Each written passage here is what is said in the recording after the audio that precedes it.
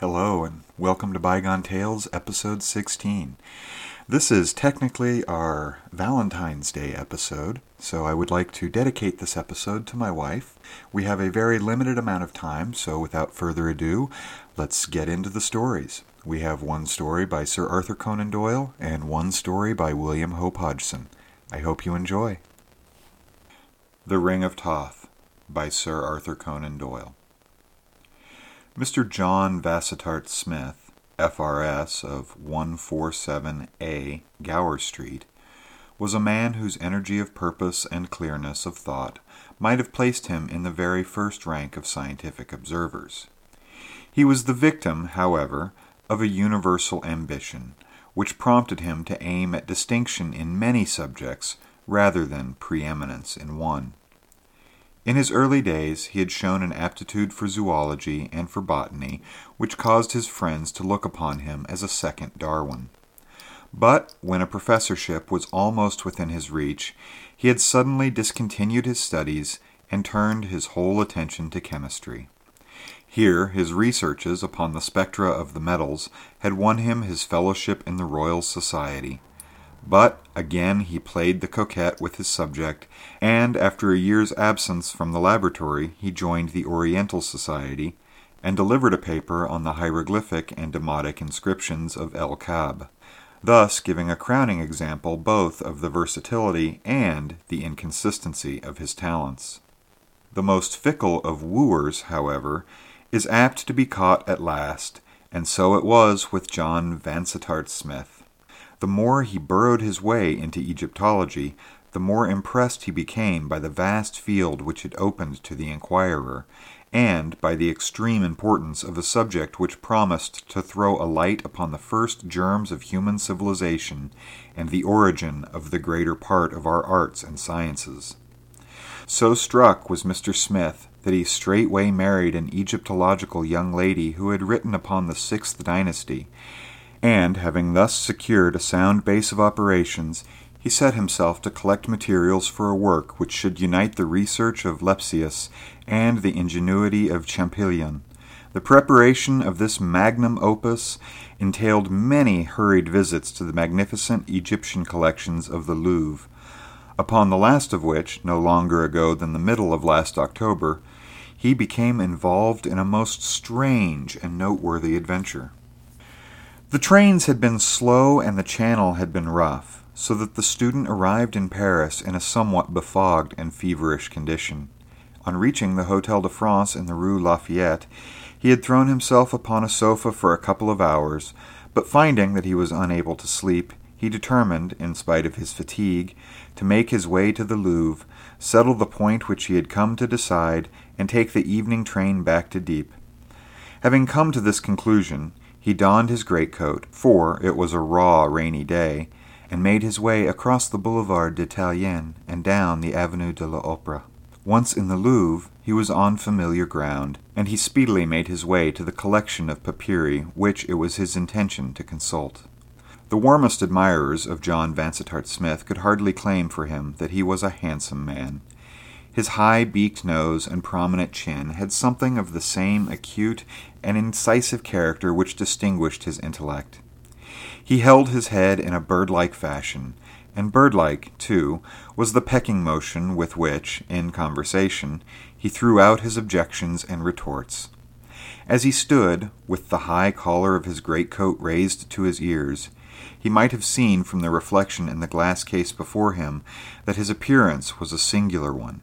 Yet it came upon him as a sudden jar when an English voice behind him exclaimed in very audible tones, "What a queer-looking mortal!" The student had a large amount of petty vanity in his composition, which manifested itself by an ostentatious and overdone disregard of all personal considerations. He straightened his lips and looked rigidly at the roll of papyrus, while his heart filled with bitterness against the whole race of traveling Britons.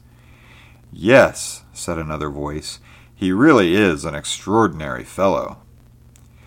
"Do you know," said the first speaker, "one could almost believe that by the continual contemplation of mummies, the chap has become half a mummy himself." "He has certainly an Egyptian cast of countenance," said the other. John Vansittart Smith spun around upon his heel with the intention of shaming his countryman by a corrosive remark or two. To his surprise and relief, the two young fellows who had been conversing had their shoulders turned towards him and were gazing at one of the Louvre attendants who was polishing some brasswork at the other side of the room. "Carter will be waiting for us at the Palace Royal," said one of the tourists to the other, glancing at his watch as they clattered away, leaving the student to his labors. "I wonder what these chatterers call an Egyptian cast of countenance," thought John Vansittart Smith, and he moved his position slightly in order to catch a glimpse of the man's face. He started as his eyes fell upon it. It was indeed the very face with which his studies had made him familiar. The regular, statuesque features, broad brow, well-rounded chin, and dusky complexion were the exact counterpart of the innumerable statues, mummy cases, and pictures which adorned the walls of his apartment. The thing was beyond all coincidence. The man must be an Egyptian. The national angularity of the shoulders and narrowness of the hips were alone sufficient to identify him. John Vansittart Smith shuffled towards the attendant with some intention of addressing him. He was not light of touch in conversation, and found it difficult to strike the happy mean between the brusqueness of the superior and the geniality of an equal. As he came nearer, the man presented his side face to him, but kept his gaze still bent upon his work.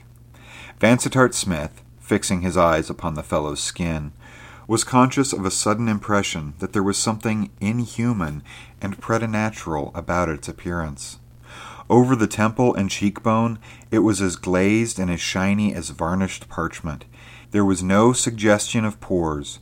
One could not fancy a drop of moisture upon that arid surface.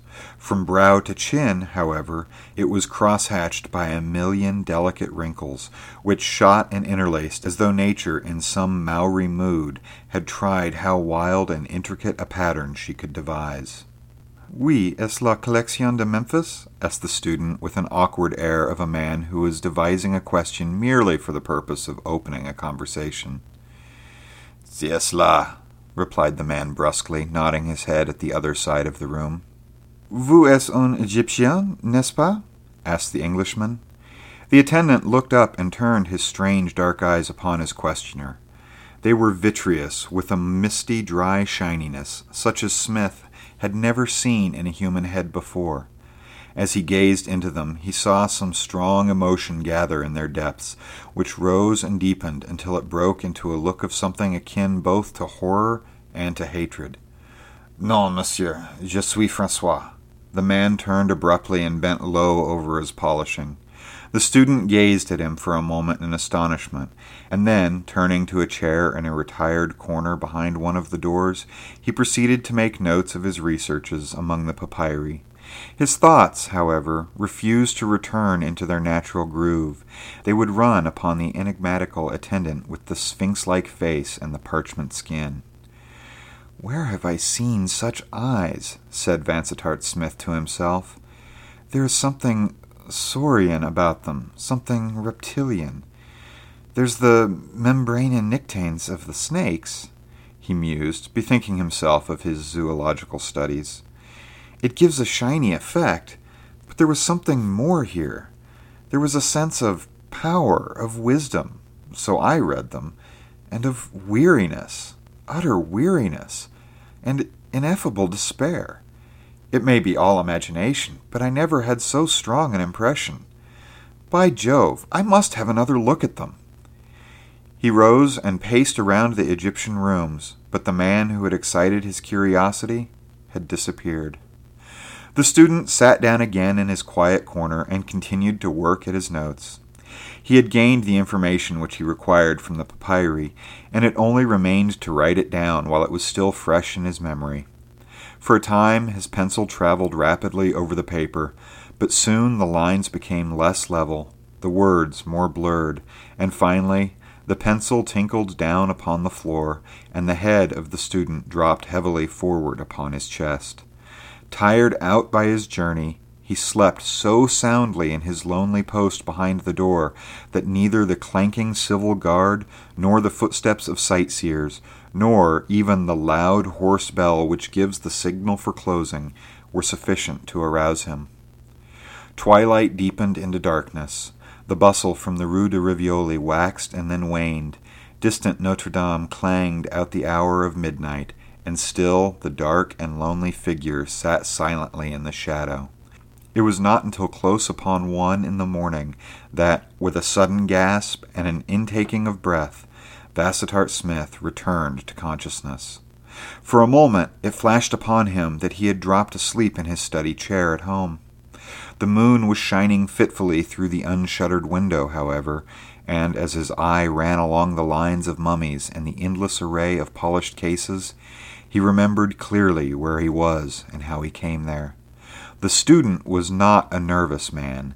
He possessed that love of a novel situation which is peculiar to his race.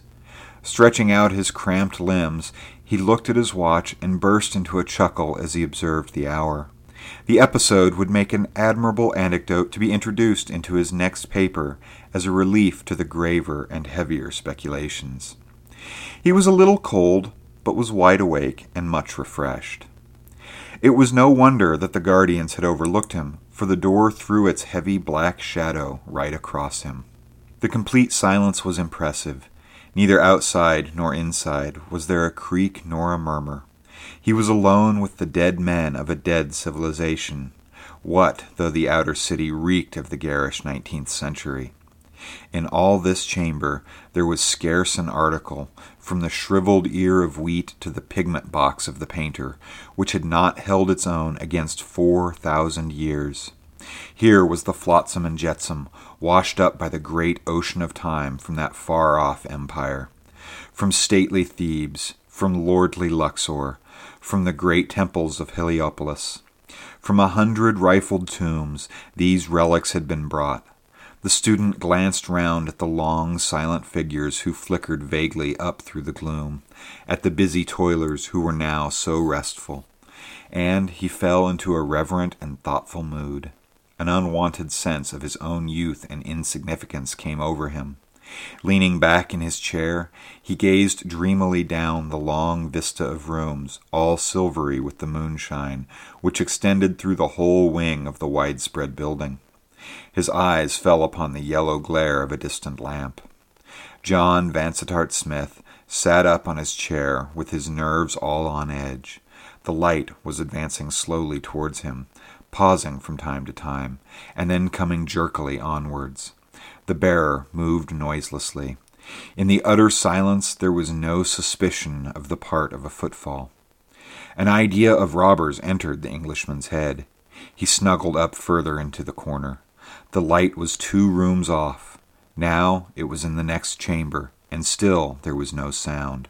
With something approaching to a thrill of fear, the student observed a face, floating in the air as it were, behind the flare of the lamp. The figure was wrapped in shadow, but the light fell full upon the strange, eager face. There was no mistaking the metallic, glistening eyes and the cadaverous skin. It was the attendant with whom he had conversed. Vansittart Smith's first impulse was to come forward and address him. A few words of explanation would set the matter clear, and lead, doubtless, to his being conducted to some side door from which he might make his way to his hotel. As the man entered the chamber, however, there was something so stealthily in his movements and so furtive in his expression that the Englishman altered his intention.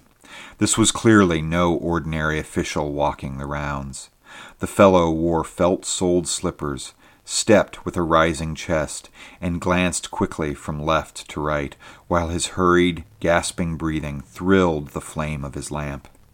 Vansittart Smith crouched silently back into the corner and watched him keenly, convinced that his errand was one of secret and probably sinister import. There was no hesitation in the other's movements. He stepped lightly and swiftly across to one of the great cases, and, drawing a key from his pocket, he unlocked it. From the upper shelf he pulled down a mummy, which he bore away with him, and laid it with much care and solicitude upon the ground. By it he placed his lamp, and then, squatting down beside it in Eastern fashion, he began, with long, quivering fingers, to undo the care cloths and bandages which girded it round. As the crinkling rolls of linen peeled off one after the other, a strong aromatic odor filled the chamber, and fragments of scented wood and of spices pattered down upon the marble floor. It was clear to John Vansittart Smith that this mummy had never been unswathed before. The operation interested him keenly. He thrilled all over with curiosity, and his bird-like head protruded further and further from behind the door. When, however, the last roll had been removed from the 4,000-year-old head, it was all that he could do to stifle an outcry of amazement. First, a cascade of long, black, glossy tresses poured over the workman's hands and arms. A second turn of the bandage revealed a low, white forehead with a pair of delicately arched eyebrows. A third uncovered a pair of bright, deeply fringed eyes, and a straight, well-cut nose, while a fourth and last showed a sweet, full, sensitive mouth and a beautifully curved chin.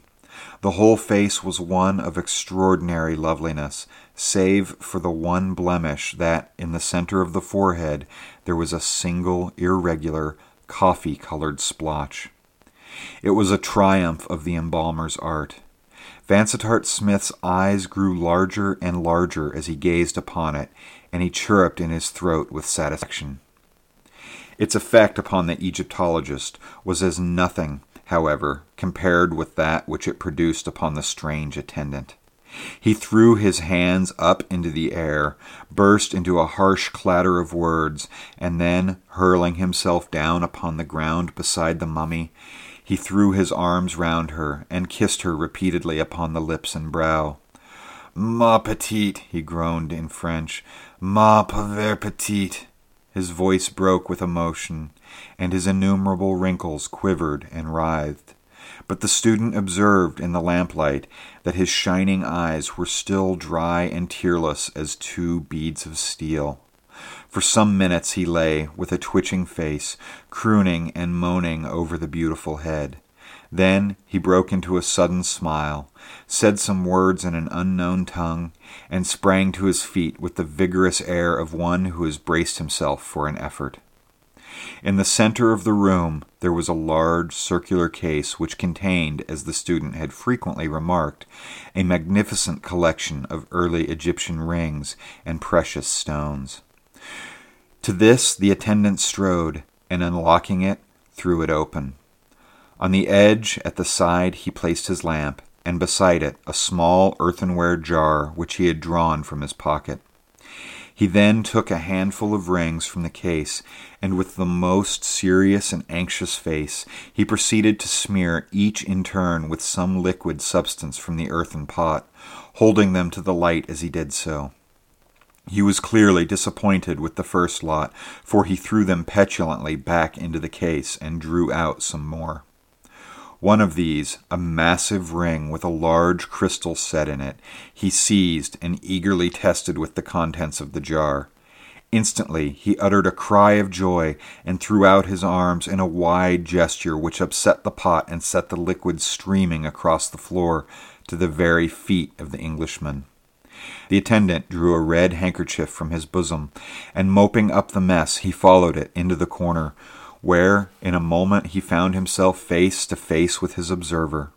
"Excuse me," said John Vansittart Smith, with all imaginable politeness. "I have been unfortunate enough to fall asleep behind this door." "And you have been watching me?" the other asked in English, with a most venomous look in his corpse-like face. The student was a man of veracity.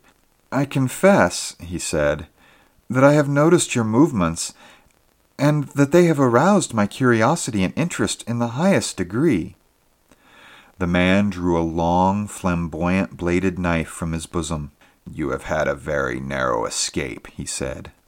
"Had I seen you 10 minutes ago, I should have driven this through your heart. As it is, if you touch me or interfere with me in any way, you are a dead man." "I have no wish to interfere with you," the student answered. "My presence here is entirely accidental. All I ask is that you will have the extreme kindness to show me out through some side door." He spoke with great suavity, for the man was still pressing the tip of his dagger against the palm of his left hand, as though to assure himself of its sharpness, while his face preserved its malignant expression. "If I thought," he said, "but no, perhaps it is as well. What is your name?" The Englishman gave it. "Vansittart Smith," the other repeated. "Are you the same Vansittart Smith who gave a paper in London upon El Kab? I saw a report of it.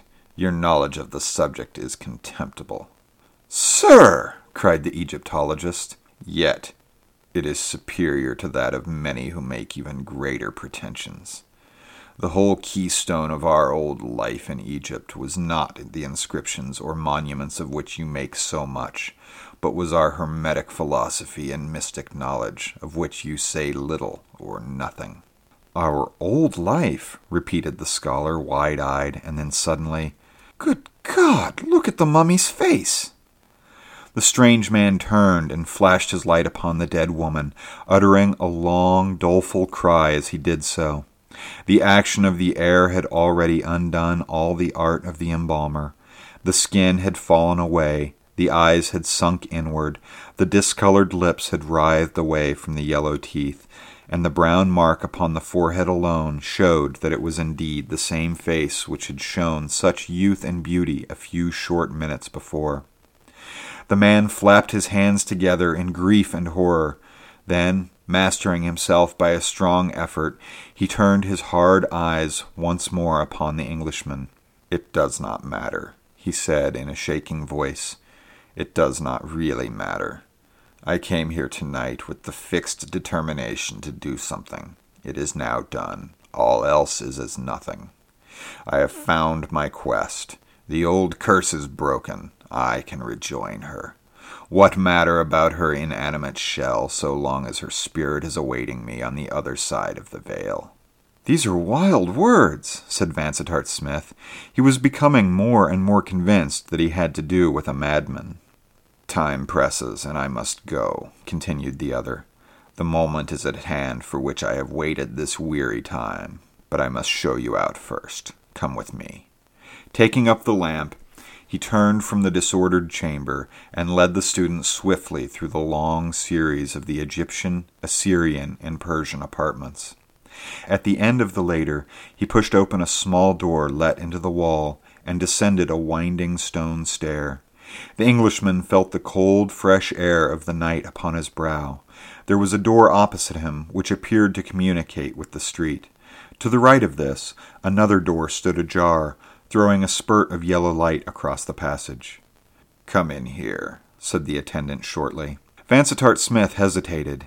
He had hoped that he had come to the end of his adventure, yet his curiosity was strong within him. He could not leave the matter unsolved, so he followed his strange companion into the lighted chamber. It was a small room, such as devoted to a concierge. A wood fire sparkled in the grate. At one side stood a truckle bed, and at the other a coarse wooden chair, with a rounded table in the center, which bore the remains of a meal. As the visitor's eye glanced around, he could not but remark with an ever-recurring thrill that all the small details of the room were of the most quaint design and antique workmanship. The candlesticks, the vases upon the chimney-piece, the fire-irons, the ornaments upon the walls, were all such as he had been wont to associate with the remote past. The gnarled, heavy-eyed man sat himself down upon the edge of the bed and motioned his guest into the chair. "There may be design in this," he said, still speaking excellent English. "It may be decreed that I should leave some account behind as a warning to all rash mortals who would set their wits against the workings of nature. I leave it with you. Make such use as you will of it. I speak to you now with my feet upon the threshold of the other world. I am, as you surmised, an Egyptian. not one of the downtrodden race of slaves who now inhabit the delta of the Nile, but a survivor of that fiercer and harder people who tamed the Hebrew, drove the Ethiopian back into the southern deserts, and built those mighty works which have been the envy and the wonder of all after generations. It was in the reign of Tutmosis, 1600 years before the birth of Christ, that I first saw the light. You shrink away from me. Wait, and you will see that I am more to be pitied than to be feared. My name was Sorsa. My father had been the chief priest of Osiris in the great temple of Abaris, which stood in those days upon the Bubastic branch of the Nile. I was brought up in the temple and was trained in all those mystic arts which are spoken of in your own Bible. I was an apt pupil. Before I was 16, I had learned all which the wisest priest could teach me. From that time on, I studied nature's secrets for myself and shared my knowledge with no man. Of all the questions which attracted me, there were none over which I labored so long as those which concerned themselves with the nature of life. I probed deeply into the vital principle. The aim of medicine had been to drive away disease when it appeared. It seemed to me that a method might be devised which would so fortify the body as to prevent weakness or death from ever taking hold of it. It is useless that I should recount my researches. You would scarce comprehend them if I did. They were carried out partly upon animals, partly upon slaves, and partly upon myself. Suffice it that their result was to furnish me with a substance which, when injected into the blood, would endow the body with strength to resist the effects of time, of violence, or of disease. It would not indeed confer immortality, but its potency would endure for many thousands of years. I used it upon a cat, and afterwards drugged the creature with the most deadly poisons. That cat is alive in Lower Egypt at the present moment. There was nothing of mystery or magic in the matter. It was simply a chemical discovery which may well be made again. Love of life runs high in the young. It seemed to me that I had broken away from all human care now that I had abolished pain and driven death to such a distance. With a light heart, I poured the accursed stuff into my veins. Then I looked around for someone whom I could benefit. There was a young priest of Thoth, Parmus by name, who had won my good will by his earnest nature and his devotion to his studies. To him I whispered my secret, and, at his request, I injected him with my elixir. I should now, I reflected, never be without a companion of the same age as myself. After this grand discovery, I relaxed my studies to some extent, but Parmes continued with redoubled energy. Every day I could see him working with his flasks and his distiller in the temple of Thoth, but he said little to me as to the result of his labors. For my own part, I used to walk through the city and look around me with exultation as I reflected that all this was destined to pass away and that only I should remain. The people would bow to me as they passed me, for the fame of my knowledge had gone abroad. There was war at this time, and the great king had sent down his soldiers to the eastern boundary to drive away the Hyksos. A governor, too, was sent to Abaris, that he might hold it for the king. I had heard much of the beauty of the daughter of this governor, but one day as I walked out with Parmes we met her, borne upon the shoulders of her slaves. I was struck with love as with lightning. My heart went out from me. I could have thrown myself beneath the feet of her bearers. This was my woman. Life without her was impossible. I swore by the head of Horus that she should be mine. I swore it to the priest of Thoth. He turned away from me with a brow which was black as midnight. There is no need to tell you of our wooing. She came to love me even as I loved her. I learned that Parmes had seen her before I did, and had shown her that he too loved her. But I could smile at his passion, for I knew that her heart was mine. The white plague came upon the city, and many were stricken. But I laid my hands upon the sick and nursed them without fear or scathe. She marveled at my daring. Then I told her my secret and begged her that she would let me use my art upon her. Your flower shall then be unwilted, Atma, I said. Other things may pass away, but you and I and our great love for each other shall outlive the tomb of King Khepru. But she was full of timid, maidenly objections. What is right, she asked. Was it not thwarting the will of the gods? If the great Osiris had wished that our years should be so long, would he not himself have brought it about? With fond and loving words I overcame her doubts, and yet she hesitated. It was a great question, she said. She would think it over for this one night. In the morning I should know of her resolution. Surely one night was not too much to ask. She wished to pray to Isis for help in her decision. With a sinking heart and a sad foreboding of evil, I left her with her tirewoman. In the morning, when the early sacrifice was over, I hurried to her house. A frightened slave met me upon the steps. Her mistress was ill, she said, very ill. In a frenzy, I broke my way through the attendants and rushed through hall and corridor to my Atma's chamber. She lay upon her couch, her head high upon the pillow, with a pallid face and glazed eye. On her forehead there blazed a single angry purple patch. I knew that hell mark of old. It was the scar of the white plague, the sign manual of death. Why should I speak of that terrible time? For months I was mad, fevered, delirious, and yet I could not die. Never did an Arab thirst after the sweetest wells as I longed after death. Could poison or steel have shortened the thread of my existence, I should soon have rejoined my love in the land with the narrow portal. I tried, but it was of no avail.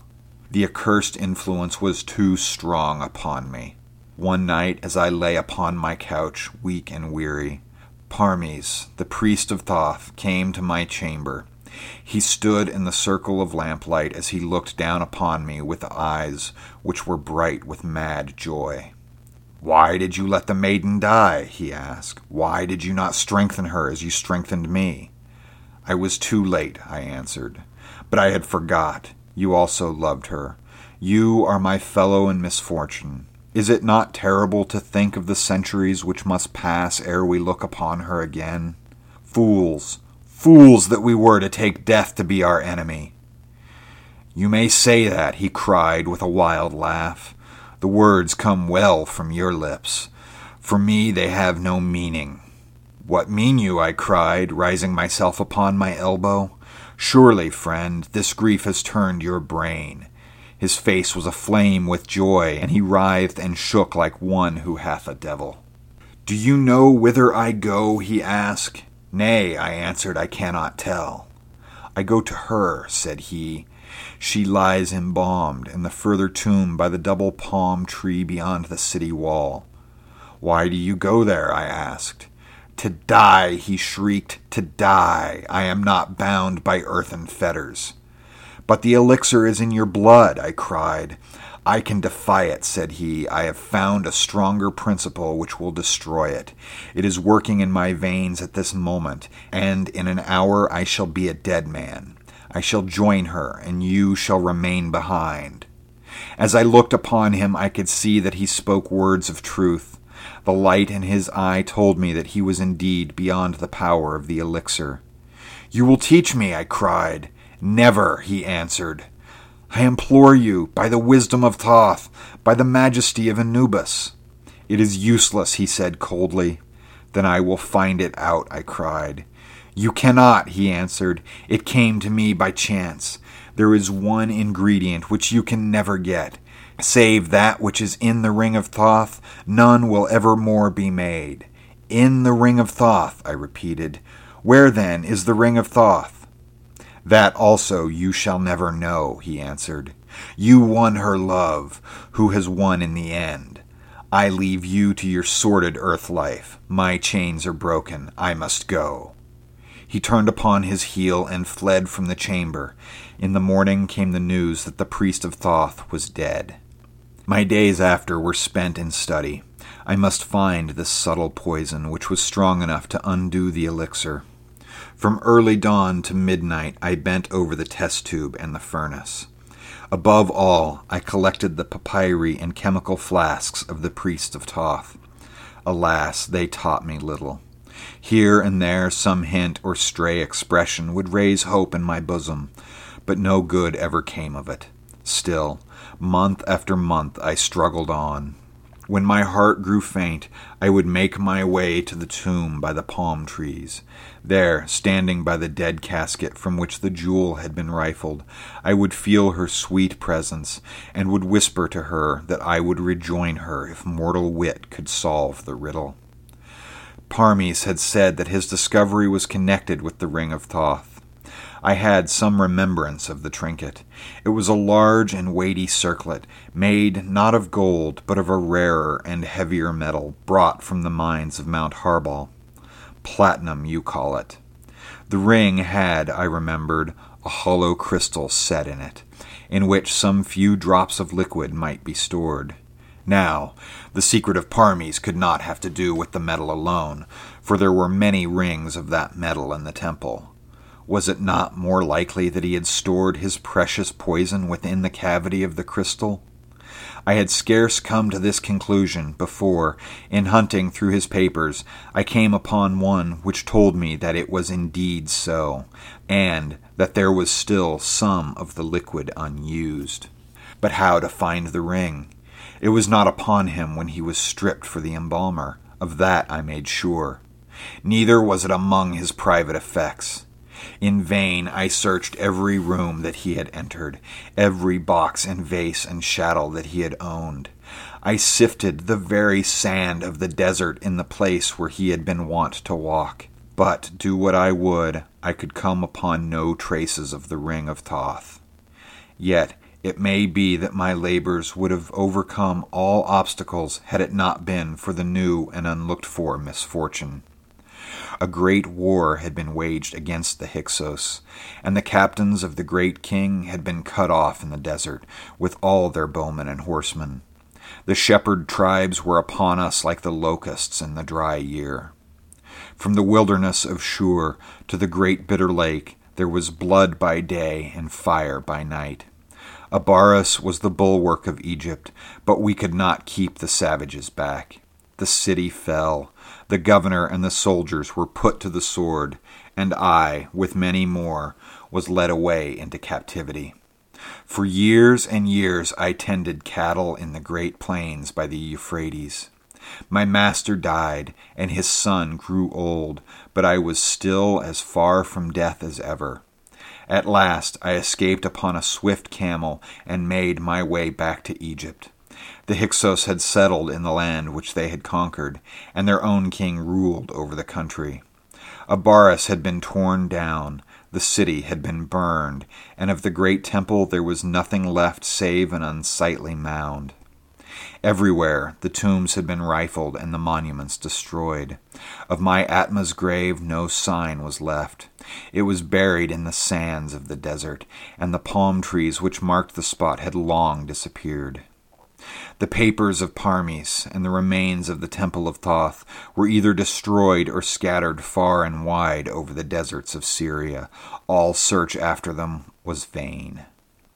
From that time I gave up all hope of ever finding the ring or discovering the subtle drug. I set myself to live as patiently as might be until the effect of the elixir should wear away. How can you understand how terrible a thing time is, you who have experience only of the narrow course which lies between the cradle and the grave? I know it to my cost, I who have floated down the whole stream of history. I was old when Ilium fell. I was very old when Herodotus came to Memphis. I was bowed down with years when the new gospel came upon earth. Yet you see me much as other men are, with the cursed elixir still sweating in my blood and guarding me against that which I court. Now, at last, I have come to the end of it. I have traveled in all lands and have dealt with all nations. Every tongue is the same to me. I learned them all to help pass the weary time.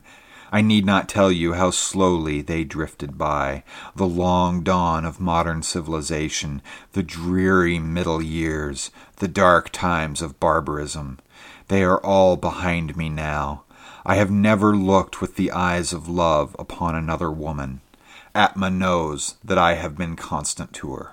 It was my custom to read all that the scholars had to say upon ancient Egypt. I have been in many positions, sometimes affluent, sometimes poor, but I have always found enough to enable me to buy the journals which deal with such matters. Some 9 months ago, I was in San Francisco when I read an account of some discoveries made in the neighborhood of Abaris. My heart leapt into my mouth as I read it. It said that the excavator had busied himself in exploring some tombs recently unearthed. In one there had been found an unopened mummy with an inscription upon the outer case setting forth that it contained the body of the daughter of the governor of the city in the days of Tutmosis. It added that on removing the outer case there had been exposed a large platinum ring set with a crystal, which had been laid upon the breast of the embalmed woman. This, then, was where Parmes had hid the ring of Thoth. He might well say that it was safe, for no Egyptian would ever stain his soul by moving even the outer case of a buried friend. That very night I set off from San Francisco, and in a few weeks I found myself once more at Abaris, if a few sand heaps and crumbling walls may retain the name of the great city. I hurried to the Frenchmen who were there digging, and asked them for the ring. They replied that both the ring and the mummy had been sent to the Boulak Museum at Cairo. To Boulak I went, but only to be told that Mariette Bey had claimed them and had shipped them to the Louvre. I followed them, and there at last, in the Egyptian chamber, I came, after close upon 4,000 years, upon the remains of my Atma, and upon the ring for which I had sought so long. But how was I to lay hands upon them? How was I to have them for my very own? It chanced that the office of attendant was vacant. I went to the director. I convinced him that I knew much about Egypt. In my eagerness, I said too much. He remarked that a professor's chair would suit me better than a seat in the concierge. I knew more, he said, than he did. It was only by blundering and letting him think that he had overestimated my knowledge that I prevailed upon him to let me move the few effects which I have retained into this chamber. It is my first and last night here. Such is my story, Mr. Vansittart Smith. I need not say more to a man of your perception. By a strange chance, you have this night looked upon the face of the woman who I loved in those far-off days.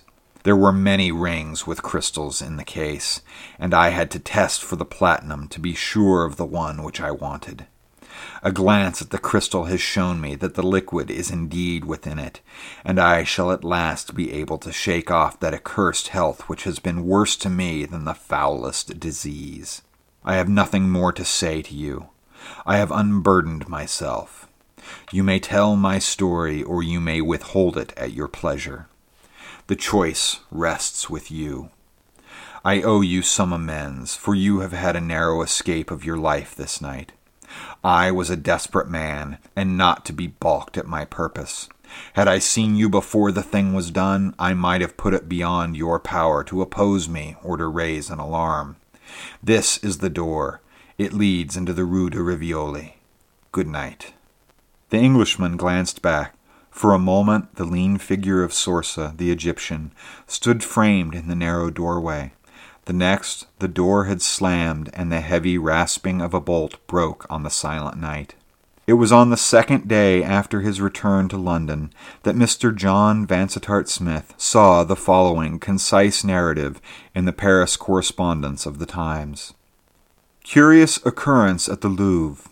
Yesterday morning, a strange discovery was made in the principal eastern chamber. The ouvriers who are employed to clean out the rooms in the morning found one of the attendants lying dead upon the floor with his arms round one of the mummies.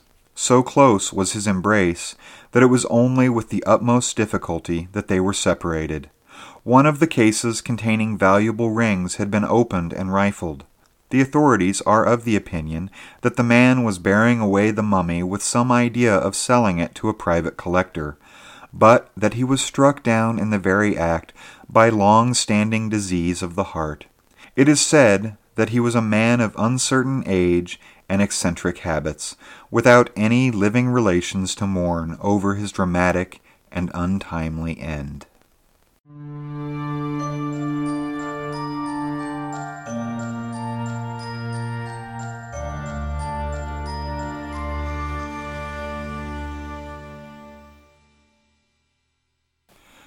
The Captain of the Onion Boat by William Hope Hodgson. Big John Carlos, captain of the Santa, stood looking up at the long tapered window in the otherwise great, gray blank of the convent wall a dozen yards away. The wall formed the background of the quay, and between it and the side of the vessel was a litter of unloaded gear and cargo. The captain's face, as he stared upward at that one lonesome window, had an extraordinarily set expression, and his mate, a little lop-shouldered man, very brown and lean, watched him over the combing of the main hatchway with a curious grimace of half sympathy and half curiosity. "Old man's got it bad as ever," he muttered, in an accent and language that spoke of the larger English. He transferred his gaze from the silent form of the skipper standing in the stern to the long taper of the one window that broke the towering side of the convent. Presently, the thing for which the two men watched came into view, as it did twice daily, at morning and evening. A long line of half-veiled nuns, who were obviously ascending some stairway within the convent, onto which this solitary window threw light. Most of the women went by the window quietly, with faces composed and looking before them. But here and there a young nun would take this opportunity to glance out into the carnal world which they had renounced forever.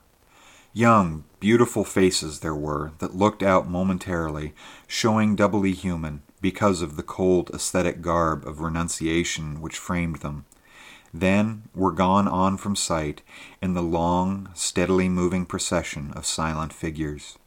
It was about the middle of the procession, after a weary line of seeming mutes had gone past, that the mate saw that for which he waited. For, suddenly, the great body of the captain stiffened and became rigid, as the head of one of the moving figures turned and stared out onto the quay. The mate saw her face clearly. It was still young and lovely, but seemed very white and hopeless.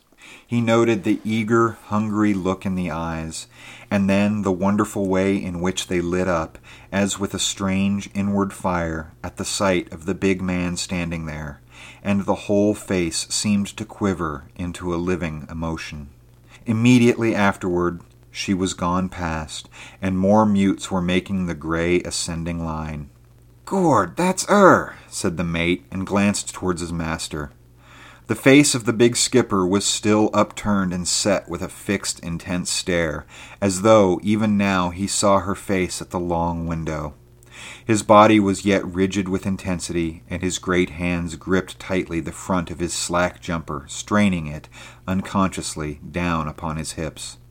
For some moments longer he stood like this, lost to all knowledge except the telling of his memory, and stunned with his emotions. Then he relaxed abruptly, as if some string within him had been loosened, and turned toward the open hatchway where the mate bent once more to his work. "Why don't he get her out?" the mate remarked to himself. "They've been doing that years and years, from what I can see, and Erin breaking their blessed hearts. Why the hell don't he get her out? It's easy to see she's a woman, a sight more'n a bloomin' nun." In all of which the little crooked-shouldered mate showed a fund of common sense, but likewise an insufficient ability to realize how thoroughly a religious belief may sometimes prove a stumbling block in the pathway to mere human happiness. How a man of the stamp of Big John Carlos came to be running an onion boat must be conjectured. His name is explained by his father having been a Spaniard and his mother an Englishwoman. Originally, Big John had been a merchant of a kind going to sea in his own ship and trading abroad. As a youth he had become engaged to Marvona Delia, whose father had owned much property further up the coast. Her father had died, and she had been an heiress, sought by all the youths about. But he, Big John Carlos, had won her. They were to have been married on his return from his next trading voyage. But the report went home to his sweetheart that he had been drowned at sea, and indeed he had truly fallen overboard, but had been picked up by a China-bound sailing ship, and had been a little over a year lost to his friends before he had managed to reach home, to carry the news that he still lived. For this was before the days of the telegraph, and his one letter had gone astray. When at last he reached home, it was to find sad changes. His sweetheart, broken-hearted, had become a nun at the great convent of St. Sebastian's, and had endowed it with all her wealth and lands. What attempts he made to have speech with her, I do not know. But if his religious scruples had allowed him to beg her to renounce her vows and retirement, and return to the world to be his wife, they had certainly been unsuccessful, though it is quite conceivable that no word had passed between them since she had put the world behind her. From then onward, through 9 long years, Big John Carlos had traded along the coast. His former business had been dropped, and now he wandered from port to port in his small craft, and twice in every year he would come alongside of the little wharf to the great gray wall of the convent, and there lie for a week, watching year by year that long, narrow window for the 2 brief glimpses daily of his lost sweetheart. After a week, he would go. It was always a week that he stayed there by the old wharf. Then, as if that had exhausted his strength, as if the pain of the thing had grown in that time to be too dreadful to continue, he would haul out and away, whatever the weather or the state of trade. All of this the little twisted mate knew more or less clearly in detail, having learned it in the previous visit which he had made with Big John Carlos to the insignificant port where the convent stood. And she, what can the young nun have thought and felt? How she must have fought to endure the gray, weary months between the far-apart visits, and day by day glanced out the tall stair window as she passed in the long, mute procession for a sight of the little onion boat and the big man standing in the stern, watching, tense and silent, for that one brief glimpse of her as she passed in the remorseless line of figures. And something of this also the little crooked-shouldered mate had realized vaguely, and had achieved an instant though angry sympathy, but his point of view was limited and definite. "Why the hell don't he get her out?" was his brief formula, and that marked the limit of his imagination, and therefore of his understanding. His own religious beliefs were of the kind that are bred in the docks, London docks in his case, and fostered in dirty forecastles, and now he was come down to this onion shunting, as he would have worded it. Yet, whatever his religious lack, or even his carelessness on a point of ethics, he was thoroughly and masculinely human. "Why the hell?" he began again in his continual grumble to himself, and had no power to conceive that the woman, having taken a certain step, might believe that step to be unretraceable. That usage, belief, and finally, bred of these two, conscience, might forbid even the thought, stamping it as a crime that would shut her out from the joy of the everlasting. The joy of the everlasting. The little twisted man would have grinned at you had you mentioned it. "Why the hell don't he get her out?" would have been his reply, accompanied by a profuseness of tobacco juice. And yet, it is conceivable that the heart of the woman was, even this long while, grown strong to do battle for dear happiness. Her heart that had known silently and secretly and dumbly all along the unnatural wickedness of her outrage of her womanhood. Visit by visit through the long years, her heart must have grown fiercely strong to end this torture which her brain, darkened with the clouds of belief, had put upon her to endure through all her life. And so, unknowingly, because of the loyal brain that would not be aware of the growing victory of her heart, she was come to a condition in which her beliefs held her no more than if they had been cords that had rotted upon her, as indeed they might be said to have done. That she was free to come, the little mate had seen, using his eyes and his heart and his wit. To him it was merely a matter of ways and means, physical. Why the hell was the puzzle? Why? With an angry impatience that came near to verging upon the borderland of scorn, the little mate would question inwardly. Was Big John Carlos bit with them religious notions same as other Dagos? He did not understand the complaint or how it was achieved, but he knew as an outside fact that there was something of that kind which infected the people along the coasts he traveled. If Big John were not troubled in this way, why the hell? And so he would return to his accustomed formula, working furiously in sheer irritation of mind. If he ain't religious, what is it? Can't he see the way her eyes blessed look at him? Can't he see she's mad and double mad to be out with him? Why did not John Carlos attempt to win back for himself the one thing that he desired in all the world? Maybe, and I think that it is very possible, in the early years of his return he had so striven. But the young nun, shaken with the enormousness of the thought, hopelessly weighted with her vows, had not dared to think upon it, had retreated with horror from the suggestion, had turned with an intention of double ardor to seek in her religious duties the calm and sweetness, the peace and joy which she felt to be lost to her forever in any more earthly way.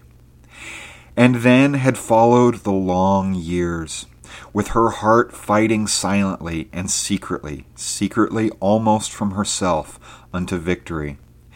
Arid the man, having lost the force of that first fierce unpenting of his intention to win her, and mayhap having been repulsed, as it would seem to his masculine mind, hopelessly, had fallen back under the sway of the religious beliefs which ruled him in his more normal hours, and so, year by year, had withheld from any further attempt to win her, striving to content his soul with those 2 brief visits each year to the old wharf, each time to endure a mad week of those futile watchings for his beloved.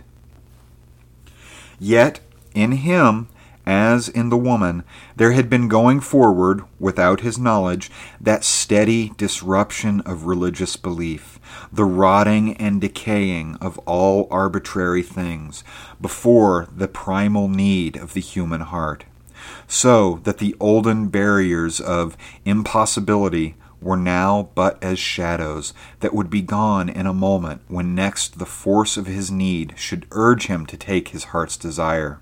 His first attempt, if there had ever been such, had been the outcome of his natural want, his love, but lacking the foundations of sureness of himself and of his power to withstand the future.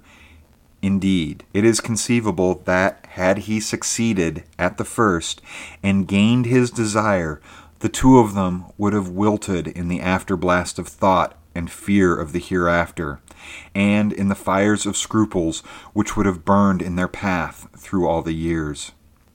But now, whatever they might do, they would do, if it ever came to pass, with a calm and determined intention, having done their thinking first, and weighed all known costs, and proved their strength, and learned the utterness of their need to be truly greater than all else that might be set as balance against it. And because of this, they were ripe, wanting only the final stimulus to set into action the ready force that had concentrated through the years. Yet, strangely, neither the man nor the woman knew, as I have shown, that they had developed to this. Their brains refused to know. Their consciences looked, each with its blind eye, at their hearts, and saw nothing to give cause of offense to the ethical in them. Or did conscience catch an odd glimpse, with its seeing eye, of impossible wickedness, there followed hours of imagined repentance, deep and painful, resulting in a double assuredness within the brain, and manufactured parts, of a conquered and chastened heart, and of fiercer resolutions for the future torture of salvation. But always, deep within the unconquerable heart, fought for the victory that was each year more assured. And so, as you have already seen, these two, the man and the woman, were but waiting, the man for some outward stimulus to put into action all the long-pent force in him, revealing to him his actual nature, developed and changed in the course of the long years of pain, until he should be scarcely likely to recognize himself in the first moments of his awakening to this reality.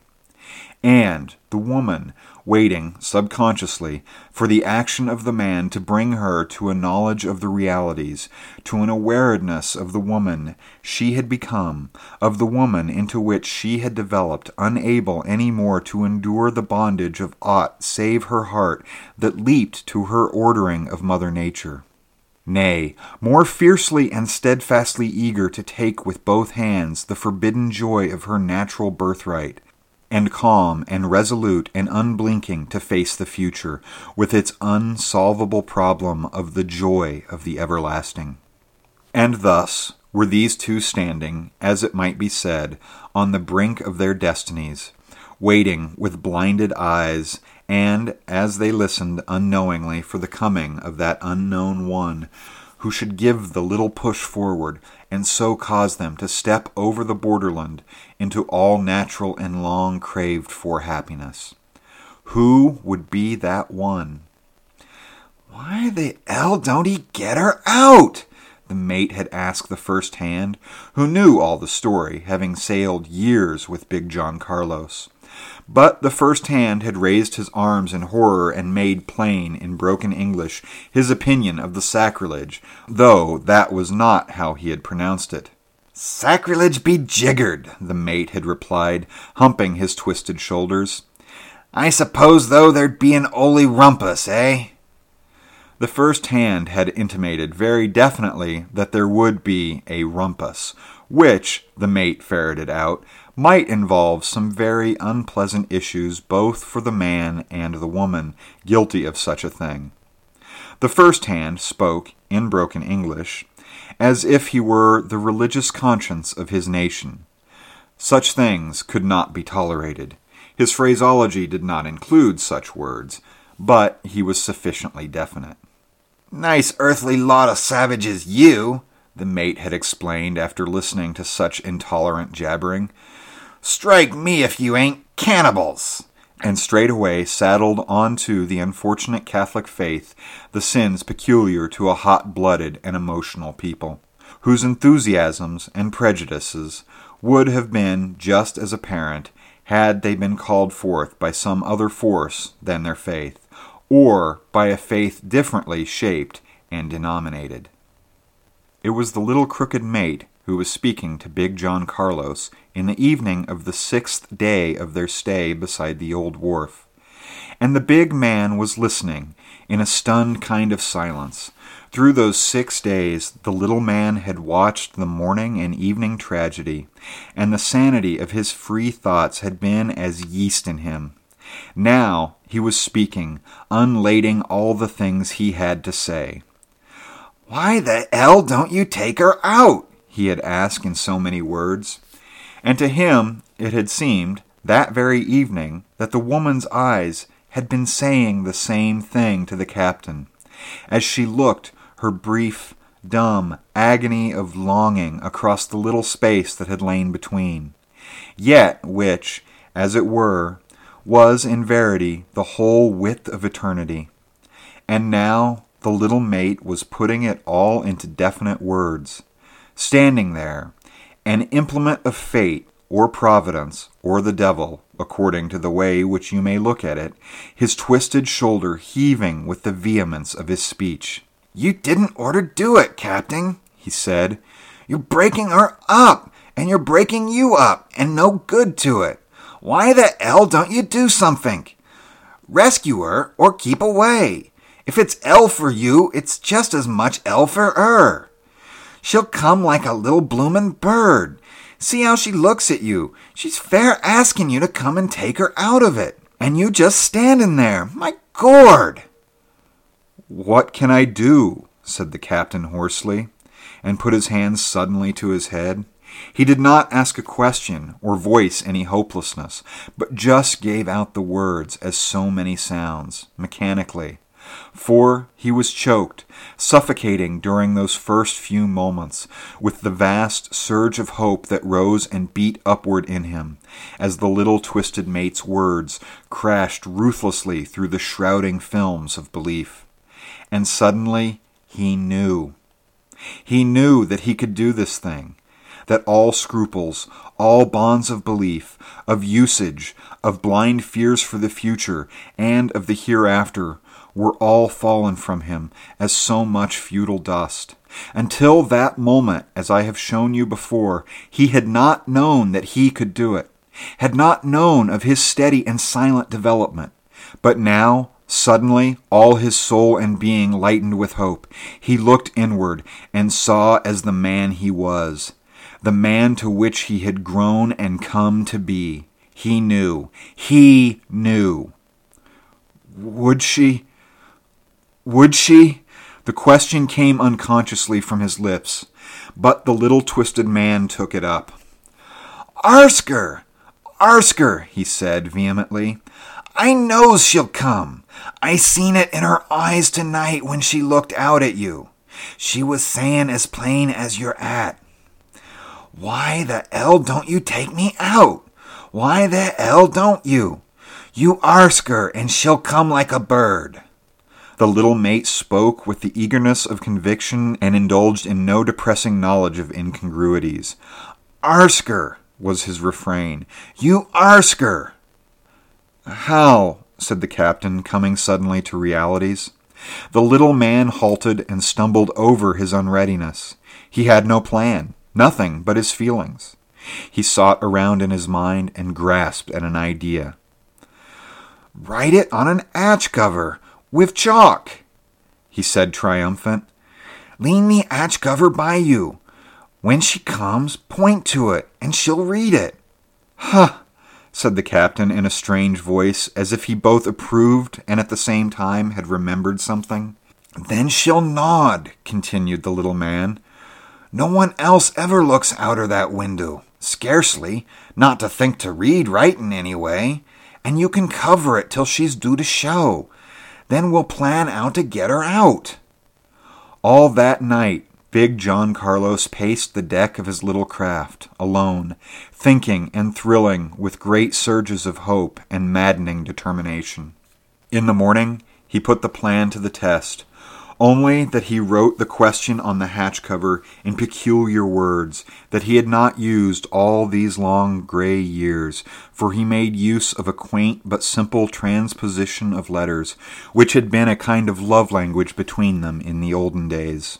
This was why he had called Ha so strangely, being minded suddenly of it, and to have the sweetness of using it to that one particular purpose.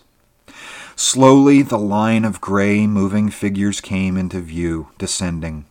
Big John Carlos kept the hatch cover turned to him and counted, for well he knew just when she would appear. The 109th mute would pass, and the 110th would show the face of his beloved.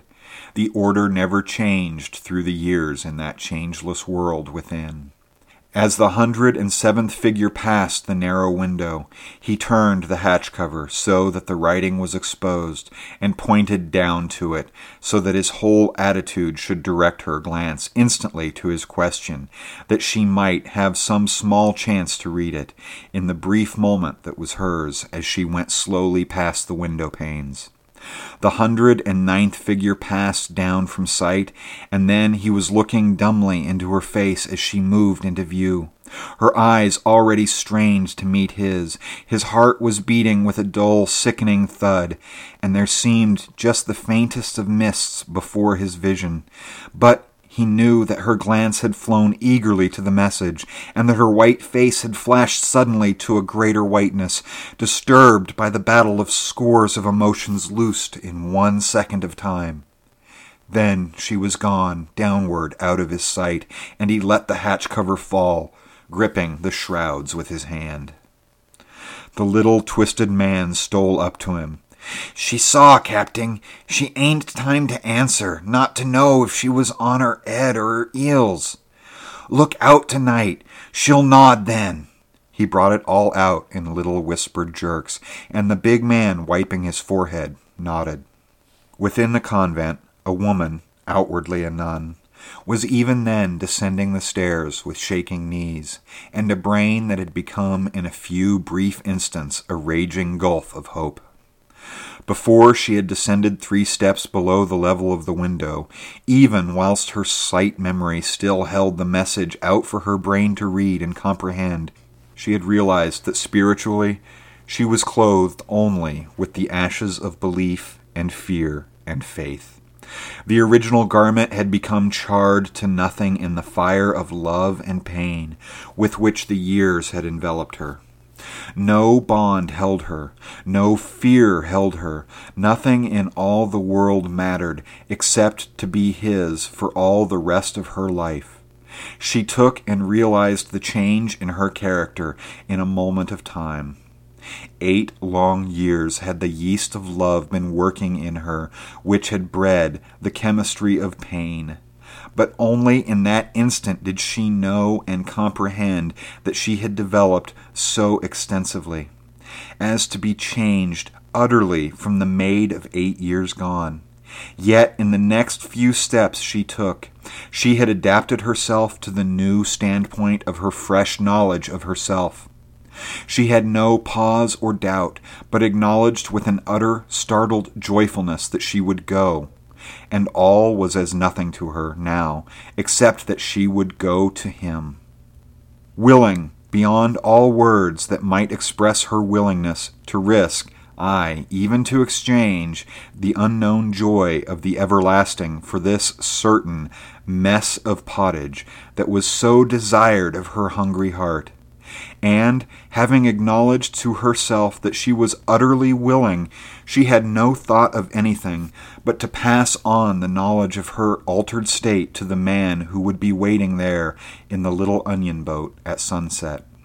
That evening, just before the dusk, big John Carlos saw the 110th gray figure nod swiftly to him in passing, and he held tightly to the shroud until the suffocation of his emotion passed from him. After all, the rescue, if it can be named by a term so heroic, proved a ridiculously easy matter. It was the spiritual prison that held the woman so long. The physical expression of the same was easily made to give up its occupant. In the morning, expectant, she read in her fleeting glance at the onion boat a message written on the hatch cover. She was to be at the window at midnight that evening, as she ascended in the long gray line of mutes for the last weary time. She nodded her utter agreement and assent. After night had fallen thickly on the small deserted wharf, the little twisted mate and the captain reared a ladder against the convent side. By midnight they had cut out entirely the lead framing of all the lower part of the window. A few minutes later the woman came. The captain held out his big hands in an absolute silence and lifted the trembling figure gently down onto the ladder. He steadied her firmly, and they climbed down to the wharf and were presently aboard the vessel, with no word yet between them to break the 10 years of loneliness and silence. For it was 10 years, as you will remember, since Big John Carlos had sailed on that voyage of dismay. Now, full-grown man and woman, they stood near each other in a dream quietness, who had lived on the two sides of eternity so long, and still they had no word. Youth and maiden they had parted with tears, man and woman they met in great silence. Two grown and developed to have words over easily at such a moment of life. Yet their very quiet held a speech too full and subtle, aye, and subtle, for made words of sound. It came from them almost as it were a soul fragrance diffused around them, and made visible only in the quiet trembling of hands that reached unknowing into the hands of the other. For the two were full grown, as I have said, and had come nigh to the complete awareness of life, and the taste of the brine of sorrow was yet in them. They had been ripened in the strange twin suns of love and pain that ripen the unseen fruit of the soul. Their hands met, trembling, and gripped a lone, long while, till the little twisted mate came stumbling aft, uneasy to be gone. Then the big man and the fragile woman stood apart, the woman dreaming while the big man went to give the little mate a hand. Together the two men worked to get the sail upon the small vessel and the ropes cast off. They left the first and second hands sleeping. Presently, with the light airs from the land, they moved outward to the sea. There was no pursuit. All the remainder of that night the small onion boat went outward into the mystery of the dark, the big man steering and the woman close behind him, and for a long while the constant silence of communion. As I have said, there was no pursuit, and at dawn the little twisted man wondered. He searched the empty sea and found only their own shadow upon the almost calm waters. Perhaps the first hand had held a wrong impression. The peoples of the coast may have been shocked when they learned. Maybe they never learned. Convents, like other institutions, can keep their secrets odd whiles. Possibly this was one of those times. Perhaps they remembered, with something of worldly wisdom, that they held the substance. Wherefore, trouble overmuch concerning of the shadow, of a lost nun. Certainly not to the bringing of an ill name upon their long holiness. Surely Satan can be trusted, etc. We can all finish the well-hackneyed thought, or, maybe, there were natural human hearts in diverse places, that, knowing something of the history of this love tale, held sympathy in silence, and silence in sympathy. Is this too much to hope? That evening the man and the woman stood in the stern, looking into the wake, whilst the second hand steered. Forward, in the growing dusk, there was a noise of scuffling. The little humped mate was having a slight difference of opinion with the first hand, who had incautiously made use of a parallel word for sacrilege for the second time. The scuffling continued, for the little twisted man was emphatic. "Sacrilege be jiggered! What the hell?" The physical sounds of his opinion drowned the monotonous accompaniment of his speech. The small craft sailed into the sunset, and the two in the stern stared blindly into the distances, holding hands like two little children.